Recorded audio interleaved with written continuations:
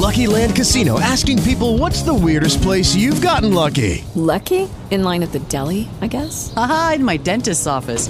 More than once, actually. Do I have to say? Yes, you do. In the car before my kids' PTA meeting. Really? Yes. Excuse me, what's the weirdest place you've gotten lucky? I never win and tell. Well, there you have it. You can get lucky anywhere, playing at LuckyLandSlots.com. Play for free right now. Are you feeling lucky? No purchase necessary. Void where prohibited by law. 18 plus. Terms and conditions apply. See website for details. Joining us right now on our VIP line, one of my very favorite people and one of the most interesting people you will ever have a chance to talk to or hear from. Yaron Brook is the chairman of the board of the Ayn Rand Institute. He's the host of the Yaron Brook Show on YouTube. Yaron, good morning. Thanks so much for being with me. I appreciate it. My pleasure. Anytime. Before we jump into all the stuff we're going to talk about, just so my listeners understand, tell us your educational and professional background before you got involved with the Ayn Rand Institute, what you used to teach, and that sort of thing. Yeah, I've got a PhD out of the University of Texas in Austin in finance. I used to teach finance at the university level. I have and still do run a hedge fund, so I'm deeply entrenched in the kind of the financial economic world. Perfect. I wanted to make sure people knew that about you as we get into this conversation. Sure. First, let's start with kind of the intersection of politics and principle, which is what you're always about and what I try to be about most of the time. And let's start at the federal level, and then maybe we can move to the state level, at least to the degree that you think the conversation might be a different one. What is the appropriate and constitutional federal responsibility and federal response, the appropriate federal response to what we're dealing with right now? So it's a very difficult question because we are so far removed from the Constitution and the constitutional role of government right now that it's hard suddenly to say, well, on this crisis, the government should only do what's constitutionally approved. Because the government, 90% of what the government today does is not constitutionally approved. 90% of what the government does today should have been overturned by the Supreme Court as unconstitutional, from the existence of alphabet soup agencies to to Medicare and Medicaid that allow the government to control our healthcare system. So we are already in a place where the government is not following the Constitution. In an ideal world where we had a government as our founders envisioned it, a government whose sole responsibilities were the protection of individual rights, where the government had no involvement in healthcare or in our economy, then the sole responsibility of the government would be to identify and isolate people who have the virus. That is, identify people who constitute a threat to others, which is people who carry the virus. So, the role of government is to protect us. The role of government is to protect our individual rights, protect them from coercion by others. Somebody giving me a virus that I did not want is a violation of my rights. That person, once identified, should be isolated and removed.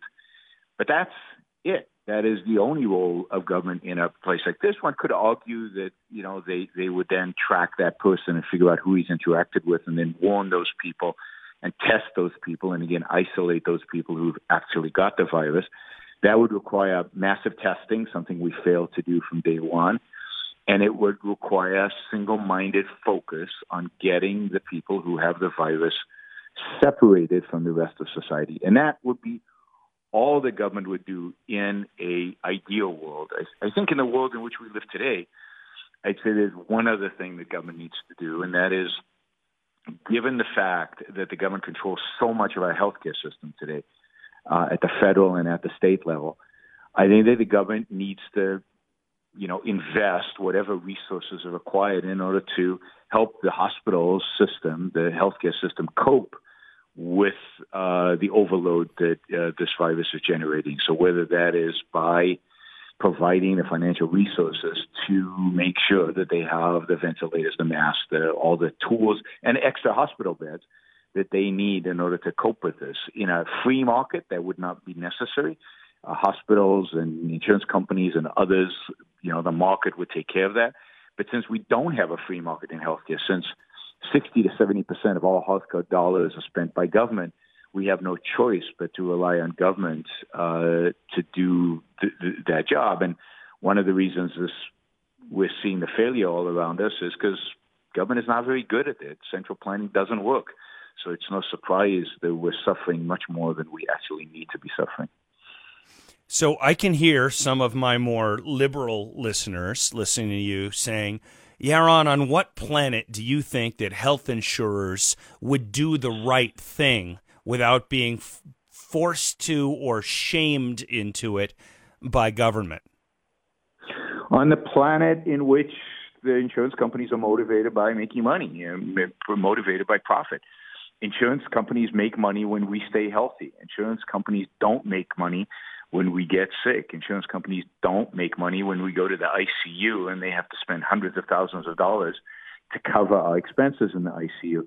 So insurance companies have, in a free market where there's real competition, not in the world in which we live today, where insurance companies are basically government utilities, where they're regulated, every aspect of their business is regulated, primarily at the state level, not so much at the federal level, but with Obamacare now at the federal level as well. Insurance companies in a competitive free market would have a strong incentive in helping us to stay healthy and in doing things to keep us out of the hospital. And if we're going to make it to the hospital, insurance companies have an incentive to prepare in advance to make a hospital visit as quick and as efficient as possible and as cheap as possible in the end, so that they don't suffer huge losses. And that means that insurance companies would be motivated to prepare, to be ready, they would negotiate with hospitals about preparedness. They would make sure the hospitals have enough beds, have enough equipment, have enough ventilators, because the insurance company wouldn't want to have to pay the kind of exorbitant prices that would have to be paid in an emergency where supplies are limited. So, and hospitals would have the same kind of incentives if they were true profit-seeking and wouldn't have to deal with Medicare and Medicaid that are squeezing them constantly. I mean, the reason the United States has very, very few hospital beds as compared to most countries in the world, we have something like 2.3 hospital beds per person, is that per thousand or something like that, is because hospitals are being so squeezed by Medicare and Medicaid, so squeezed by state health agencies, that they have had to cut hospital beds in an attempt to eke out any kind of profit. In a truly competitive market, in a place where government is not involved, hospitals could be quite a profitable business and could invest, therefore, in long-term viability and in long-term ability to deal. Look, this is the thing we should learn from this crisis.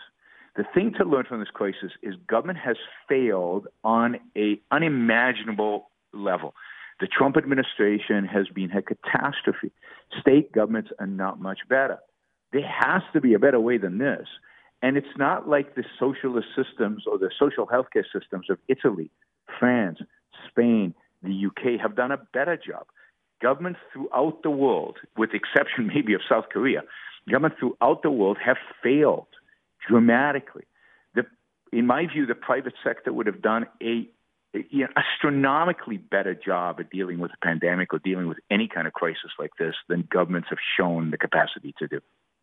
Do you think what you're describing is poor performance of our federal government right now? Do you think that is, or in what proportions do you think that is a failure of leadership of this particular president versus simply the nature of government to fail at this kind of thing? Well, I think it's to a large extent the failure of government to do these things. But I think this particular administration has failed above and beyond. That is, I think this particular president, I think, has no real respect for advisors, for rational scientific advisors. He shows this across other areas of governing. And I think he didn't listen to the experts early on when actions could have been taken. He didn't use his capacity as a chief executive to free up the FDA and the CDC when he could have in in late January, early February, so that we could have the testing capacity that, let's say, South Korea had. And he continuously wavers, he underplays or overplays, and I think he creates an environment in which nobody knows what the proper guidance is and what is coming next from Washington. So I think this particular administration is particularly bad, but I think any administration would have failed. The only governmental response that has been good has been in South Korea, where South Korea very early on, as soon as these cases were being reported in China, got together with private companies and basically told the private companies, look, this is coming to South Korea. There's no question about that.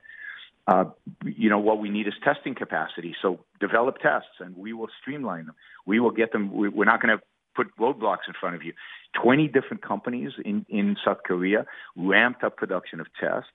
No travel bans. There's still no travel bans in South Korea. They get flights from China all the time.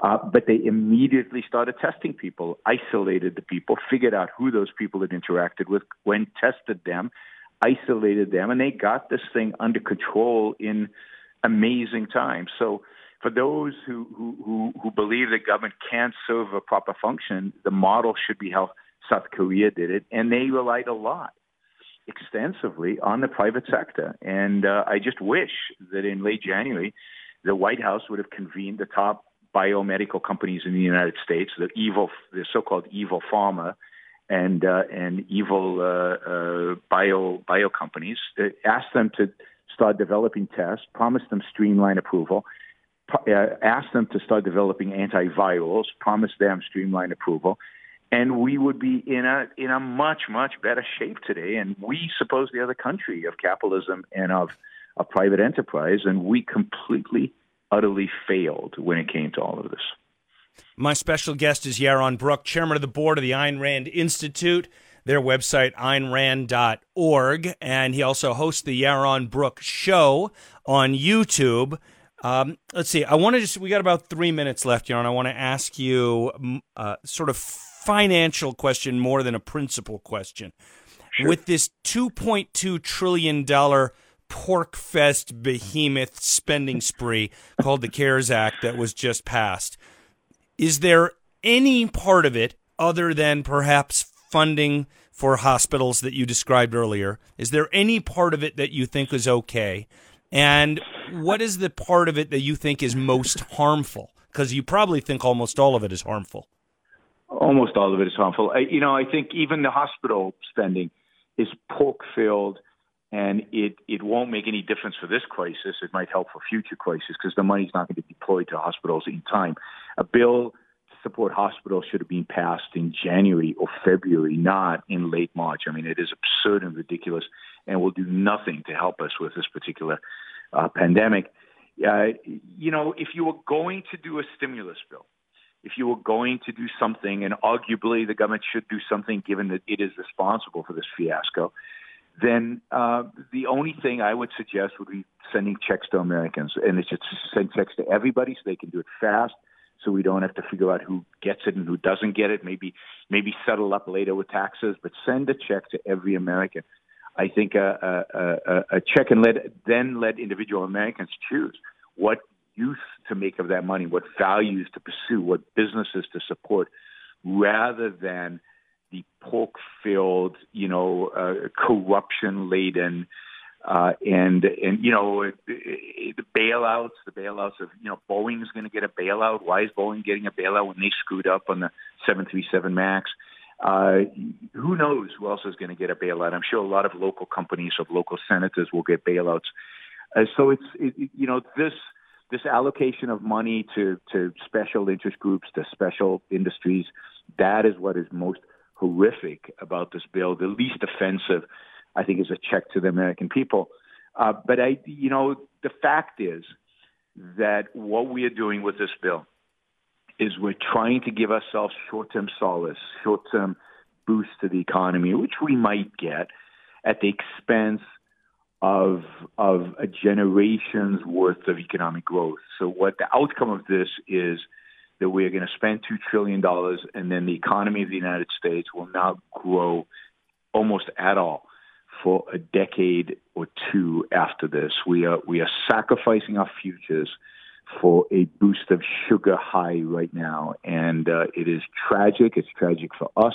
It's tragic for our children. It's tragic for people who are going to seek economic opportunities. And this sets us up for ever-growing government as people are disappointed in the market, disappointed in their jobs, and turn again and again and again to government to bail us out. So I see no positive outcome coming out of this coronavirus, and particularly out of the stimulus bill and the Fed's action and everything else.